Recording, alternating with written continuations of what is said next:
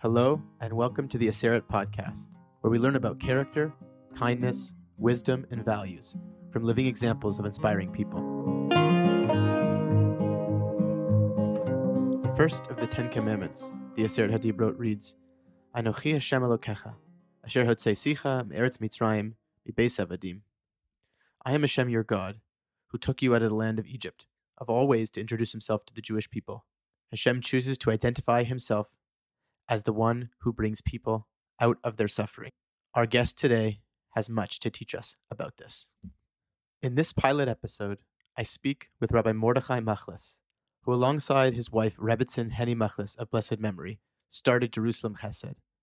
As per their website, since 1979, the Machlis family has been hosting spiritually uplifting and extremely meaningful Shabbat and holiday meals in the holy city of Yerushalayim, Jerusalem.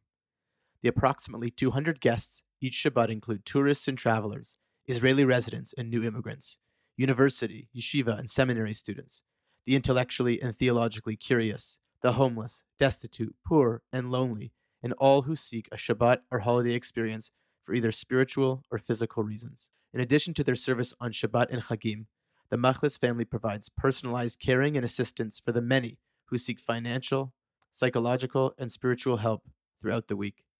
If you are in Jerusalem, it is a must visit. You are all personally invited, as Rabbi Machlis tells us in this episode. Rav Machlis and Rebbetzin Henny are world-class models of chesed, loving kindness, and the mitzvah of hachnasat orchim, hospitality. During this interview, you will learn from Rav Machlis about this vital work, its relation to the first diber, the first commandment of the 10, and how we can, in some small way, increase our chesed and involvement with hachnasat orchim. His wife, Rebbetzin Henny, is deeply missed and was a truly special soul. To learn more about her life, see link in the show notes. I hope this episode is as meaningful and moving as it was for Rav Shalom and I. Thanks so much for listening. To get involved and to make a donation, please see the website in the show notes. And also, please forgive the at times poor and uneven sound quality and banging sounds. I was traveling without my regular equipment, and we did our best while recording in his home. We are here live in Ma'alot Dafna, in a very special place called the Machlis home. And I am joined here with Rav Machlis, as you are well known for, the name Rav Machlis and Rav Shalom Schwartz. And we are going to have a hopefully really good and meaningful discussion and interview about some of the work that Rav Machlis is involved in. So first and foremost, Rav Machlis, thank you so much for taking the time to speak with me today. Thank you for making the mistake of thinking that I'm worthy of you speaking with me. It's an honor to be with you. Okay, so the first thing I just want to ask you, it's less of a question, just to introduce yourself. Anything that you want to mention about what you do and how you spend your time. I'm a simple Jew living in the holy city.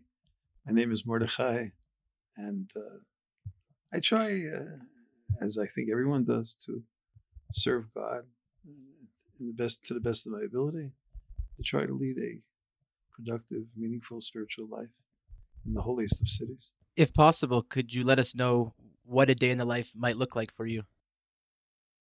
There's a yeshiva in Beit Shemesh that's kind enough to allow me to pretend to teach there. And I go through the motions of sharing, ideas with Yeshivat Leva Torah, one of the outstanding religious institutions. I try to do that a little bit. I try to give classes here in Yerushalayim, in the Israel Center, in the house. And Baruch Hashem, I have a blessed family, thank God. I try to interact with them. And thank God there are many people in Yerushalayim from all parts of the world. And God affords me the opportunity of being with many of them on many occasions. So a lot of teaching and studying. Teaching. Not there yet. Someday I hope to become a teacher. So studying yourself, learning, and perhaps sharing would be okay. So what comes to mind for you when you hear the first diber? Anochi Hashem Elokecha, asher hotzeisicha me'eretz Mitzrayim, mibeis avadim. Besides its historical context, of course, speaking, God addressing the Jews that left Egypt, the well-known question raised by the earliest of authorities It seems to be something much more significant and all-encompassing than Exodus, the creation of the cosmos, the creation of the world. And this is discussed in the traditional commentaries. Maybe for a personalized experience is greater than just philosophical statement of the first cause of creation. But I take it as a commandment, not only to believe in God, but to believe in God that takes people out of Egypt. And therefore, one of the ways of reading the first commandment is we are supposed to take everybody out of Egypt. Everybody has their own Mitzrayim.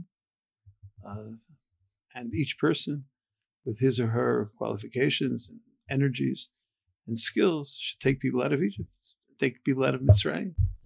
Meitzar means distress, means restriction.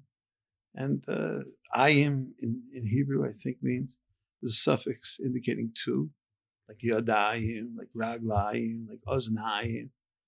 So maybe Mitzrayim, two kinds of Meitzar, the physical distress, spiritual distress. We have to take everybody out of Mitzrayim. That's how I read it. So of all things that God can associate himself with in history, he's chosen Yetziat Mitzrayim as the paradigm. And the way you understand it and see it is that it's a divine imperative to help each person on their own level, to help others get out of Mitzrayim. The Machlis home has been blessed to, with God's help, bring many people in for Shabbos meals for several decades at this point now. How do you see the mitzvah of Hachnasat Orchim fitting in with the Diber of Anoki Hashem Elokecha? I think all of them. If the commandment if the first commandment of the Ten Commandments has something to do with believing in God, the model for hospitality is God. This whole world is a hospitality center. That's what it's about. I mean, in other words, believe in God. But what do you know about God? Well, God takes them out of Egypt and provides for them and feeds them and clothes them and cares for them. And maybe if anyone is trying to pursue any form of hospitality, the model should be the world, the hospitality center. Let's say 7.5 billion guests at the moment or something like that. And besides all the animal world and all the other, the vegetable world, so, wonderful hospitality center. So Anochi Hashem Elokecha. So believe in God and learn from God what you're supposed to do. And I think the exodus from Egypt is all the provisions that were made, the sensitivity of the opportunities afforded the people leaving Egypt should be a model for each of us in our hospitality pursuits. So the creation of this world on some level is Hachnasat Orchim, is hospitality. So God has a home, and the home in this world is Planet Earth. Is planet Earth. And one time was Gan Eden, and God invited. As the population grew, I mean, it expanded a little bit. So yeah, right. It's a nice size hospitality center. Right. Planet Earth. Now we have other planets. Maybe they're participating. Maybe Hachnasat Orchim will expand. Right.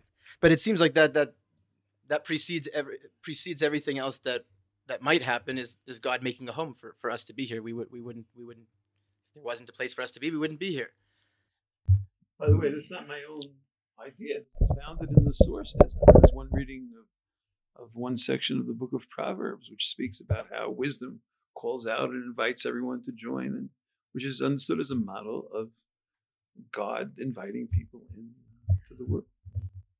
And the first commandment about trying to have children probably means, could you please help me with my hospitality center? I'd like to expand it, So try to have children. We'll have more guests in God's hospitality center. I guess when two people come together to make a life together, they're bringing, with of course the divine shefa, they're just by having children and bringing children, they're doing Hachnasat Orchim.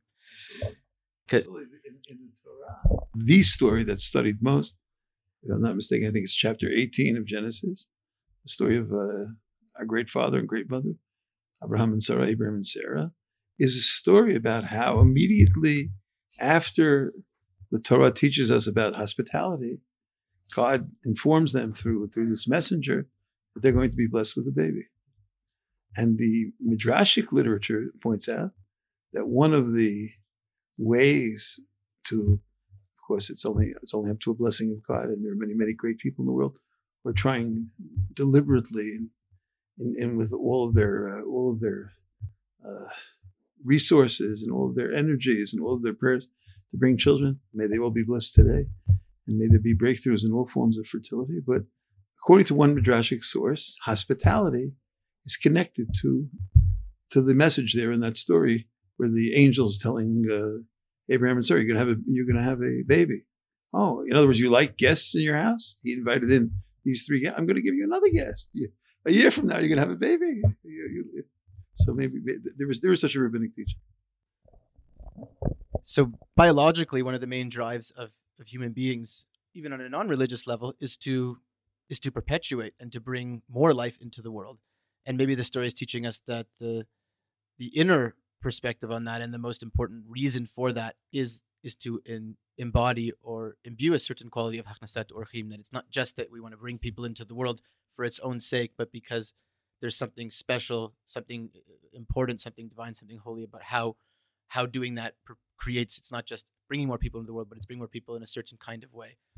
Especially Abraham and Sarah, who surely had a message. It wasn't merely trying to have a child. It was like, Ki da'ativ l'man asher yitzavet banav beitho harav. That's too much Hebrew, right? I know this man, says God, because he will instruct the children and his household after him to follow the ways of God, to follow righteousness and piety and justice. That's the message. And one of the greatest ways to carry that out is through a family that lives that way. And if God chose Avraham Avinu, and one of the explicit reasons is that he's going to bring this kind of awareness of tzedek. What were the actual words in the passage? I said I spoke too much Hebrew already. We already go over it again. Yeah. Lasot tzedakah u'mishpat. Tzedakah u'mishpat. So God chose Avram for the kind of life he was going to live, and that would imply that he would have children. And what preceded having children for Avram Avinu was Hachnasat Orchim. So in some way, Hachnasat Orchim is intimately bound up with the tzedek and mishpat imperative for Abraham. That's what the Jewish family is about, the essence of a Jewish family. We're sitting here, thank God, in Eretz Yisrael and Yerushalayim. I always view Eretz Yisrael and Yerushalayim not as a real estate issue. The Jews need some place to live, so let's give them the land. I believe that they were supposed to try to set up a model society based on certain values to teach the world. Eretz Yisrael is supposed to be the shining light. Yerushalayim is supposed to be, everyone that comes to Yerushalayim should learn from the model of Yerushalayim. That's why we need Yerushalayim. That's why we need Eretz Yisrael. Taking this a little bit away from, of course, the imperative to have children and to create more life, we have, from a more mitzvah standpoint, Hachnasat Orchim, to bring in people into our homes and in a certain kind of way. I'm wondering if you could share with us just a little bit of how that has played out for you in your life, and how you do that. The main person responsible for that, besides, of course, the blessing of God, is my beloved wife, Henny, blessed memory. She unfortunately left this world about 7 years ago. I think that the positive accomplishments, if there are positive accomplishments, are surely more connected to her than to me. You can't interview her, but I could speak something about her. When we were going out, before we got married, when we were still in America, we had this joint vision, dream of moving to Yerushalayim and maybe opening up our home to the best of our ability to anyone that's interested in joining. And that has gone on from the moment that you decided that until and through today? That's an exaggeration at the moment. I'm sure that, maybe a few weeks. A few weeks, a few months, a few years, a few decades. I mean, but we tried. I mean, it didn't start on this level. It grew over the years, Baruch Hashem. We have a rabbinic teaching that in the way that a person is interested in going, that's the way that God leads them. So God has blessed us. I'm sure there are tens of thousands of people who would love to do this. It's a special, special blessing. And especially since we live in Yerushalayim, Jerusalem being the center of the world, God has afforded us the opportunity to greet people from many, many different parts of the world here in Yerushalayim. Is there something that drew, if there's something that you could tell us a little bit about for the Rebbitzin, what impelled her to want to do that? There's a lot of different mitzvot. There's a lot of different ways to to do good work in this world. Is there anything in particular that you remember that really inspired her to want to do that? We are both blessed to come from families where this was a great value. My father, of blessed memory, was a rabbi.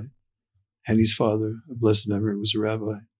We grew up in homes where there was this value to it, and we just tried on some level to take it to the next level. I would think that many people in the world have a model of their grandparents, and many try to live the kind of life that they feel their grandparents would like them to live. So our grandparents, Abraham and Sarah, they're a model. If it was Saba and Safta, Abraham and Sarah, so as their grandchildren, we'd like on some small level to continue what they try to teach the world. And what comes to mind for me when you say that is that there is a type of teaching, Torah, and a type of living when it comes to that, where it's instruction. It says, do this thing, don't do that thing. And then there's a modeling that happens where it's not a particular command. God never said to Abraham, have guests. God never explicitly told them that there's a mitzvah at that point to do something. But they saw, for whatever reason, they had that inspiration to do that in a sort of by example way. And when we are reading those stories and when we're seeing models of that, and you mentioned both the meta model of Abraham and Sarah being a guide for Hachnasat Orchim, and then on a personal level, influences in your life for that. It's not necessarily that anyone ever said to you or to the Rebbetzin, this is what you should do, this is what's right to do. It was a living model or a living story or a living sample of it. I think the reading of the book of Bereshit, there are very, very few formal commandments in Bereshit. Very few. Can be counted, maybe in one hand, most on two hands. And the way the book is arranged is we are supposed to learn from the stories or the activities of the main characters there, of course, from God and from the great fathers and mothers. The best, as you mentioned, the best way to teach something is by example. And we're learning this not as a historical story, once upon a time this and this happened, but as a living Torah and a living model. There is a teaching in Kabbalah. I'm not a Kabbalist, and maybe it's arrogant to quote it, but I think there's a teaching in Kabbalah that each person in his or her inner soul feels a drive to a certain area of fulfillment of commandment. And a person is supposed to go with that flow. There are great people sitting in the room here. One of the great rabbis sitting next to you. You feel everybody knows about the 10 Commandments, right? So why is it that Rabbi Schwartz is going teaching, let's say, the whole world about the 10 Commandments? What about everything else? Hundreds of commandments, thousands of commandments. I guess each person tries to find their area of specification. He's trying to find 10 areas. Right? Yeah, but okay, 10 that are 1 and 1 that are 10. So right.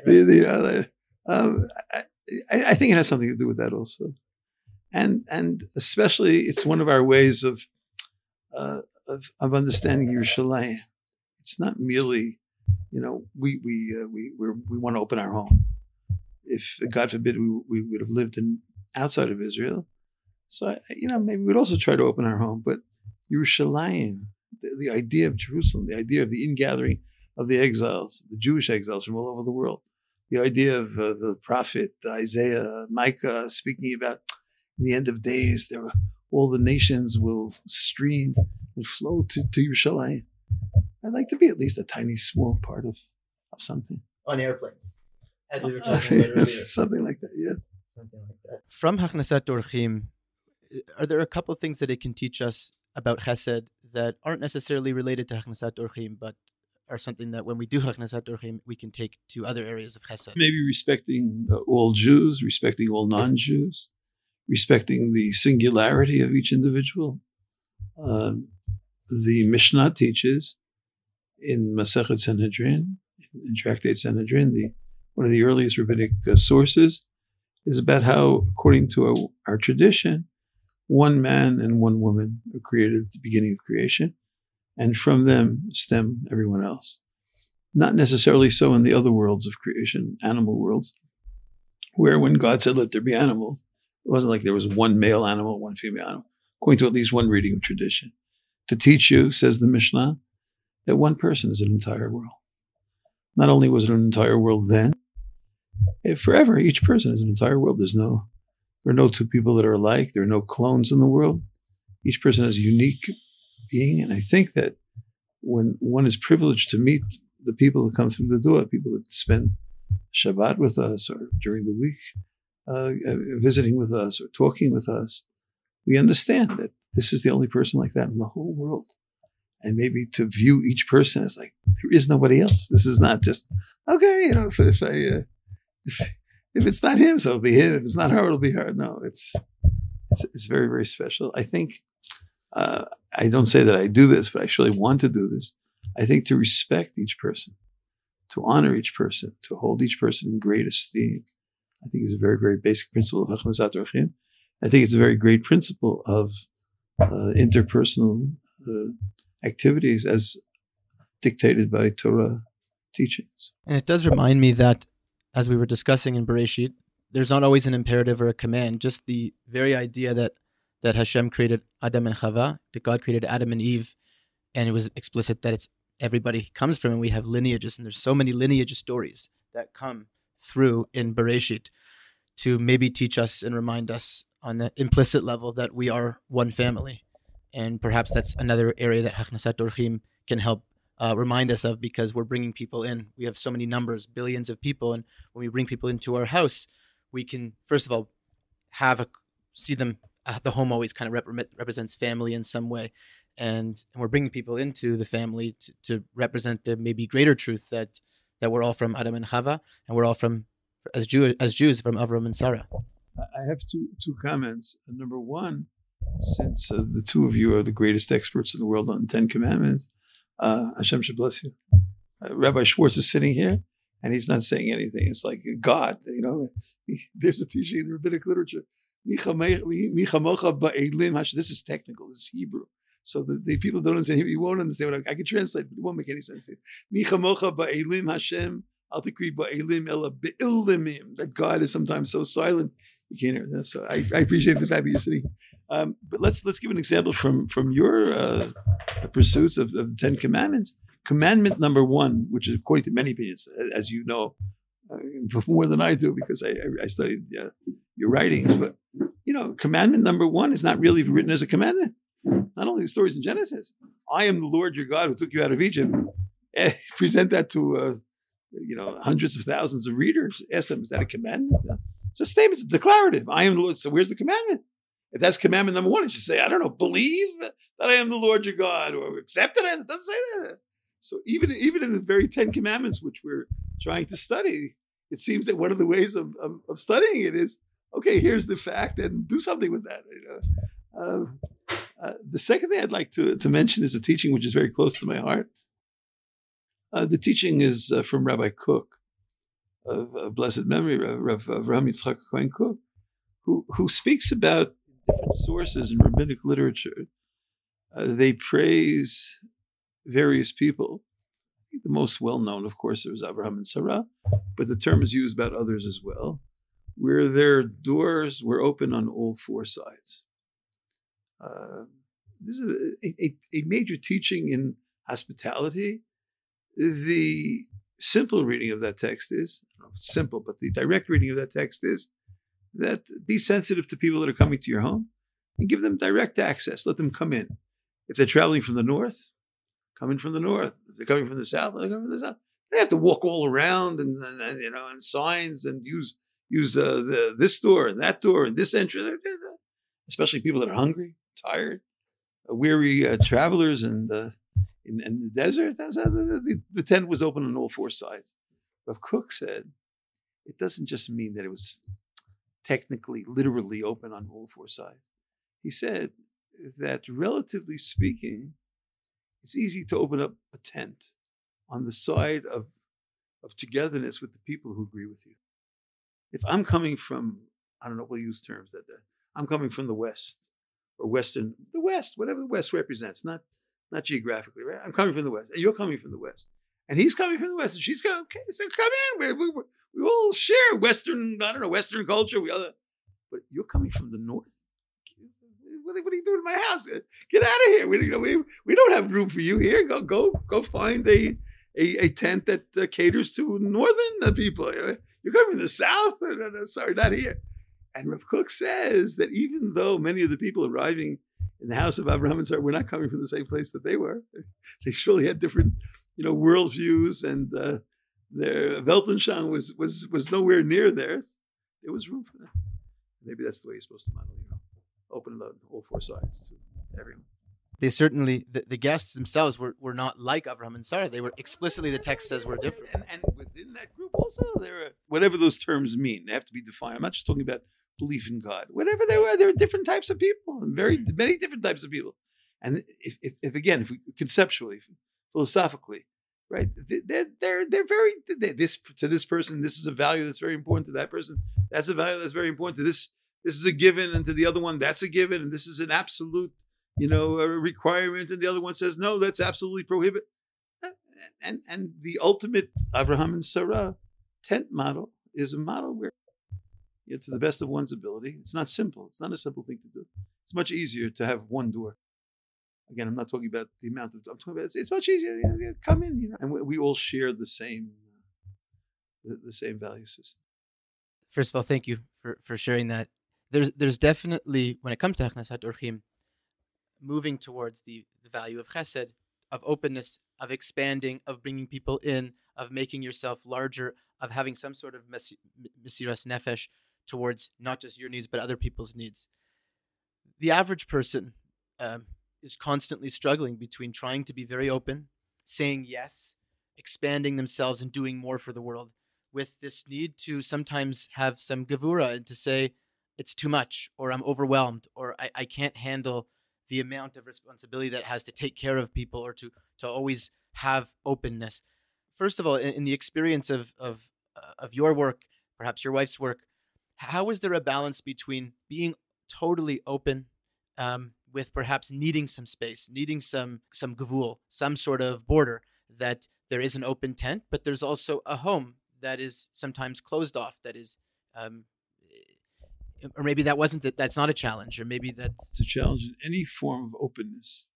One of my great teachers always used to say, it's very important to be open-minded, but don't be so open-minded that your brains are falling out. It's like, yes, there is a certain openness. We definitely struggled with this. I'm not saying that I don't view our family as the model for this, but if you want to talk in an objective way, I do feel that Henny used to teach often that three of the most precious words in the world, cross-culturally, are "I love you." So she used to teach about how before you could say "love you," you have to be able to say "I," and if you don't have a sense of "I," then "love you" is not so meaningful. We tried in our own way. We've tried different models of designing this in our particular family. I definitely respect those that feel it's very important for them to solidify their families or their relationships or the connection between spouses, between children, parents, between parents and children, between grandparents and grandchildren. Absolutely. I'm not saying that just open your home and let anybody walk in. It's not necessary. However, especially since there is such a need, since there are so many thirsty souls, there are some hungry people, very hungry people. Some people are very hungry for food, very hungry for food. And some people are very hungry for spiritual food. They have plenty of food. They're very hungry. And so when there's a special need, maybe one has to go the extra mile. We're not living in a society, in a world, I hope I'm wrong, and I hope it will change this coming Shabbat. But as of last Shabbat, for instance, let's talk about the Jewish world. I think last Shabbat, it breaks my heart to say this, I hope I'm wrong, but I think last Shabbat there were millions of Jews who did not actively observe Shabbat or actively connect to Shabbat. Could it be that millions and millions of Jews in the world have never even experienced one Shabbat? So when you think like millions of Jews have never experienced one Shabbat, like that's okay. Maybe if you're living in a world, everybody has Shabbat. You want to have this kind of Shabbat, that kind of Shabbat. Millions of Jews have never experienced Shabbat. So we tried in different ways. One of the ways we tried is first of all, I think in books on parenting, they speak about the importance of quality time, that you don't necessarily measure peak experiences on watches and clocks. Rav Shlomo Kalibach, of blessed memory, used to say, how long do you think the high priest was in the Holy of Holies on Yom Kippur? Like the peak moment of the whole year. How long was he there? It wasn't a very long time. He walked in, did his thing, and walked out. So I'm not sure that the way necessarily divan with family means many, many consecutive hours. It depends what you're doing with them and how meaningful it is. One of the things that we tried to do was have early meals. Post on the door the time of the meals, lock the door until that time. The signs were like in Hebrew and English, whatever. We'd announce it also, and nobody, more or less nobody. More or less nobody was allowed in except for the family. Now, we've had Baruch Hashem challenges in that area. I recently shared. One man was banging on the door, screaming at the top of his lungs. He has to come in. One of my children said, "This is family, meal," and of course his response was, "He's family. He's no less family than you are." Wait, who are you? You were his son. And my son did not want to open the door, and he was very. He's a challenged individual. Hashem should bless him. He's also involved he's very strict about the rules of Purim. That's his holiday. He celebrates it a whole year. Oh, no. He's in a state of, everybody has their mitzvah. I said before, his mitzvah is Purim, 12 months a year, Purim. So he's religiously observant somewhat. He turned off the electricity. It was Friday night. It was very dark outside already. He turned off the main switch of electricity outside. You're not going to open up the door. I'm going to, Okay, but more or less, this is the model. The model is to have an early meal, and and then nobody here, and hopefully with some level of love and closeness to bond and to invite the children who want to stay, who want to participate in the extended public meal. That's one of the ways we dealt with it. We also, Baruch Hashem, for many, many years, we go away for Pesach. More or less, that's the only week of the year that we close. Even B'li Neder, and I want to say this, as an acceptance of any sort, but that's what we've tried to do, even when there are family celebrations. So I try to find someone, much better than me to take over. And the home is open, but Pesach we're closed and we're alone, more or less alone, except for when I tell my children, please don't tell anyone where we're going.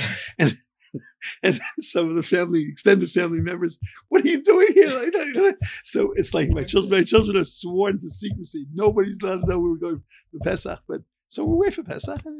Is that ideal? I don't know. Each one has to deal with it in the way that, and I don't think numbers is necessarily the determining factor. If, as I said before, one person is an entire world. If someone invites one person, so they're inviting the whole world. So no matter what, even with a home as wide open, it's not that someone has to take away the I, as you mentioned with Rebbetzin Henny's teaching about I love you, that there's still, everybody might have a different border. Somebody might lean towards a certain guardedness, somebody might lean towards a certain more openness, but no matter what, people, even as open as can be, will still have some sort of border, a no. Hillel's teaching, Im ein ani li mi li, uchshani la'atzmi ma'ani. Roughly translated, if I'm not going to take care of myself, so who's going to take care of me? But if I'm only taking care of myself, so what am I really? And how do you balance that? Those two values. You have to take care of yourself meaning you and whatever your family. But at the same time, if that's your only focus, so you're missing it. And to strike that delicate balance, I think, is one of the most important religious challenges. Echoing from Lubavitcher Rebbe, Zatzal, he talked, when people came to him and talked about their accomplishments, and they would say something, we built this place, we did this thing, we started this organization. He would always give some encouragement, but then say, but do this a little bit more. And so the balance between yes and no is always something we're striving for. But it sounded like the way that you said it and the way that the Rebbe said or used to say was that there is a little bit you can do more than what you think you're capable of. Um, maybe there, what our limitations are less defined than we think. The value that's mentioned in the rabbinic literature of Mosif v'holech, Ma'alin b'kodesh, as Lubavitcher Rebbe, of blessed memory, taught as you're quoting. Is that right? There are no steps leading up to the altar of God. There's only a ramp. And if you picture somebody going up a slippery slope, if you're not going up, then and God forbid you're going down. If there's a step, maybe just stay on the step. Let's relax for the next 50 years or so. And so you're moving up and you're moving down. And I think that I remember one of the few classes that I attended from Rabbi Weinberg, Rav Mordechai Weinberg, blessed memory, in his 48 ways was when he spoke for, I don't know, it must have been an hour, about one of the 48 ways being Mosif, Shomea or Mosif, something like that. You hear what you hear, but add, not just listen or absorb what is being said, but take it and do something with it, add, increase. I think that's true about listening to teachings. I think it's true about positive deeds in the world also. In concluding this interview, could you tell us a story perhaps about somebody that came to your home and by no merit of you just set up the space. There something came out of that really impacted their life in the short term and the long term. Of all the questions, this is the hardest one. I'll tell you why it's the hardest one. Because I'm not saying you get the credit. You don't. No, I'm not saying forget about the credit. It's just so many stories. Yeah, like whatever story. Is this the best story? Henny left the world on a Friday afternoon. It was a whole story, and she was buried very close to. And I knew I had to say something. I tried my best, whatever God gave me a koach to say. But at the eulogy, I said I have to tell some story, and I'm sure that my children can come over to me afterwards and say, "Why'd you tell that story? Why not this story? That story?" So I don't know which one you want to hear, but there's a very wide variety of stories. I don't know. I'll tell you the one I said at the funeral, and I'll tell you. As you notice, there's a door over there between the front of the house and the back of the house. The back of the house are bedrooms, and for us, more or less, that's a red line. You do whatever you want. You want to come here, you want to sleep here, you want to talk, you want to eat. This part, but that's the Rishut HaYachid, the pride. There was a man that I met many times at the Kotel.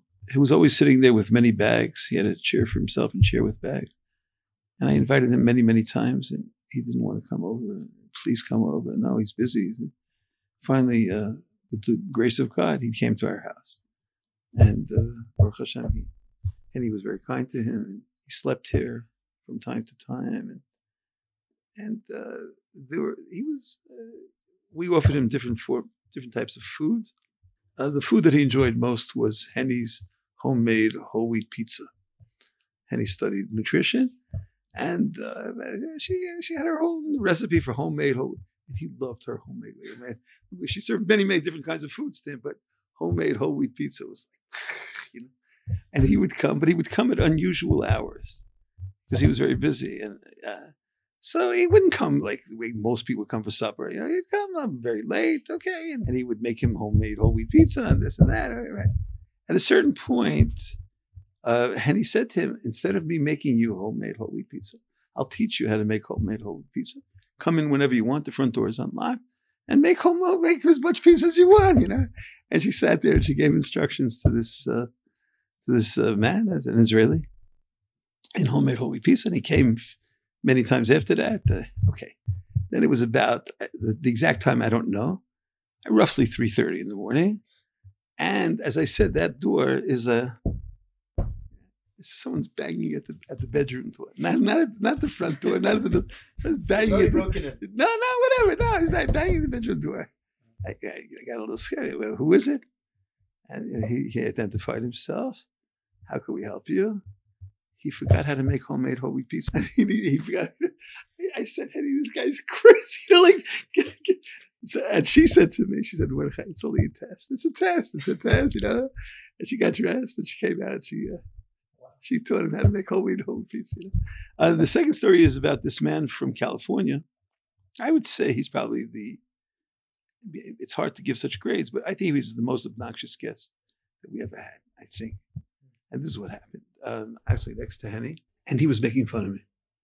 Thank God the room was filled with people, wall-to-wall people. And everything I said, he made fun of. He must have been in his 20s. I don't know, what his background was. I don't think he was Jewish, but I don't think he was too connected to Judaism. And every I said he mocked, and every ceremony I tried to pick up the look what he's gonna do, like this ancient, stupid, archaic practice of blessings and benedictions. Like what are you doing? What are you listening to this idiot for? Like, those kind of statements. And there were people who were saying throw him out. There were enough people who could have escorted him out. It's easy to take people and ask them to leave. It's much harder to keep people inside. At a certain point, it was so painful to me that I said to Henny, I'm leaving. I'm going to the bedroom. You run the rest of the meal. She said, Mordechai, just talk to his soul. Don't talk to him. Talk to his neshama. He has a soul. He has a... Ignore what he's saying. Okay. And he left that night. I felt such relief. I really felt such relief. Because it was really very, very difficult, very stressful situation for me. And for many of the other people here, I tried my best. Sunday morning. Now, Sunday morning, there's no audience here. Sunday morning, 8:30 in the morning, there's a knock at the door. This was Friday night, he was there. Sunday morning, knocks at the door. I couldn't believe, I feel like, was he coming to torment me again? He didn't say enough to you. Yeah, right, he's coming back. Can I please come in? I came to apologize. Apologize. Can I please come in? I thought about how I behaved on Friday night. And I'm really sorry. And after I got over my shock, it was like really shocking. It was in this room. Really, really shocking. Everything okay? I read about people who have different, you said you work in mental health. Well, there are people who have different. He said, I thought about what I said, and I'm so sorry. And I came here to ask you to please forgive me. And as a sign that I'm very serious about my repentance, he said, I'm willing to put on tefillin.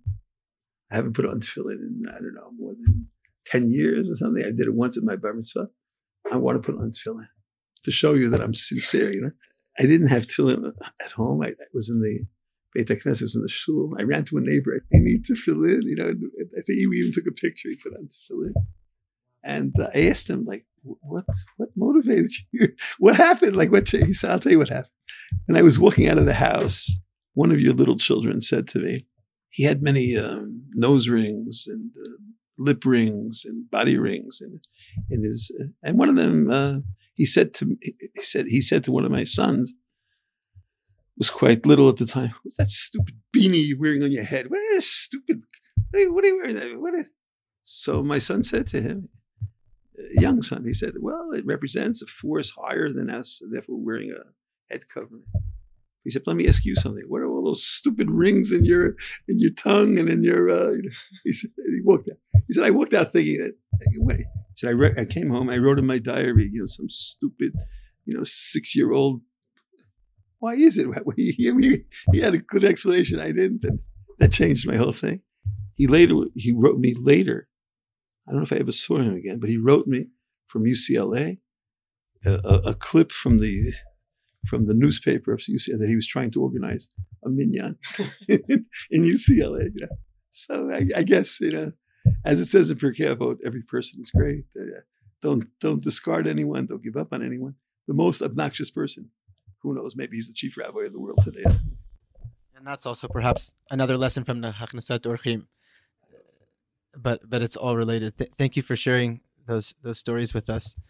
And I want to conclude this interview just with anything that you want to say to Klal Yisrael in the fact that we've had this interview, Anochi Hashem Elokecha, as God bringing human beings, the Jewish people in history out of Mitzrayim, and also on a broader level, everybody doing their part to bring other people out of Mitzrayim. Is there anything more that you want to say about that? I surely want to offer my humble blessings to the person interviewing me, to the Rabbi Schwartz, to all the people connected to this great movement. I do hope that it has an impact on the entire Jewish people and the entire society at large, and that each person can discover their particular letter in Torah, their particular way in Torah, and expand, if the Ten Commandments is the most all-encompassing of the text of Torah, to find their particular expression that no one has ever said before in a positive way in the very Ten Commandments. And through that, we're a few days before the holiday of the Ten Commandments. We're sitting just a little bit more than a week before Shavuot, that I hope that way before this Shavuot, the entire world will once again experience a certain level of deep connection to the Ten Commandments. Amen. Thank you so much for spending time with us today. I want to invite anyone who's listening to come visit us. Is that acceptable? Please. Okay, you are hereby cordially invited. Now, it could be it's a very disappointing experience. You'll say, like, I listened to this whole interview and he's making it sound like who knows what goes on here. So let's say you come and you're the only one here. So, okay, then whatever it is, I think the food is decent at least. So we live in a place called Yerushalayim. We live in the address is Ma'alot Dafna, Ma'alot Dafna, building 137, apartment 26. And each of you is most cordially invited to come with as many of your relatives and friends for the Shabbat meals. We have 3 meals on Shabbat, the evening, the afternoon, and the third meal. More at JerusalemChesed.org. That is an open invitation. I don't know how many people in the world would just say their address and openly come to my house. So this is I think a microcosm of the entirety of the project, and the interview is, yes, that was a real address and it is a real place, and you are most welcome for a meal. Please come to Jerusalem and experience it for yourself. And that's all for today. Thanks for taking the time to listen, and we hope this episode has, in some small way, enriched your understanding of yourself, others, and God, as you learn to integrate the Big Ten into your life. Please don't forget to subscribe wherever you are listening.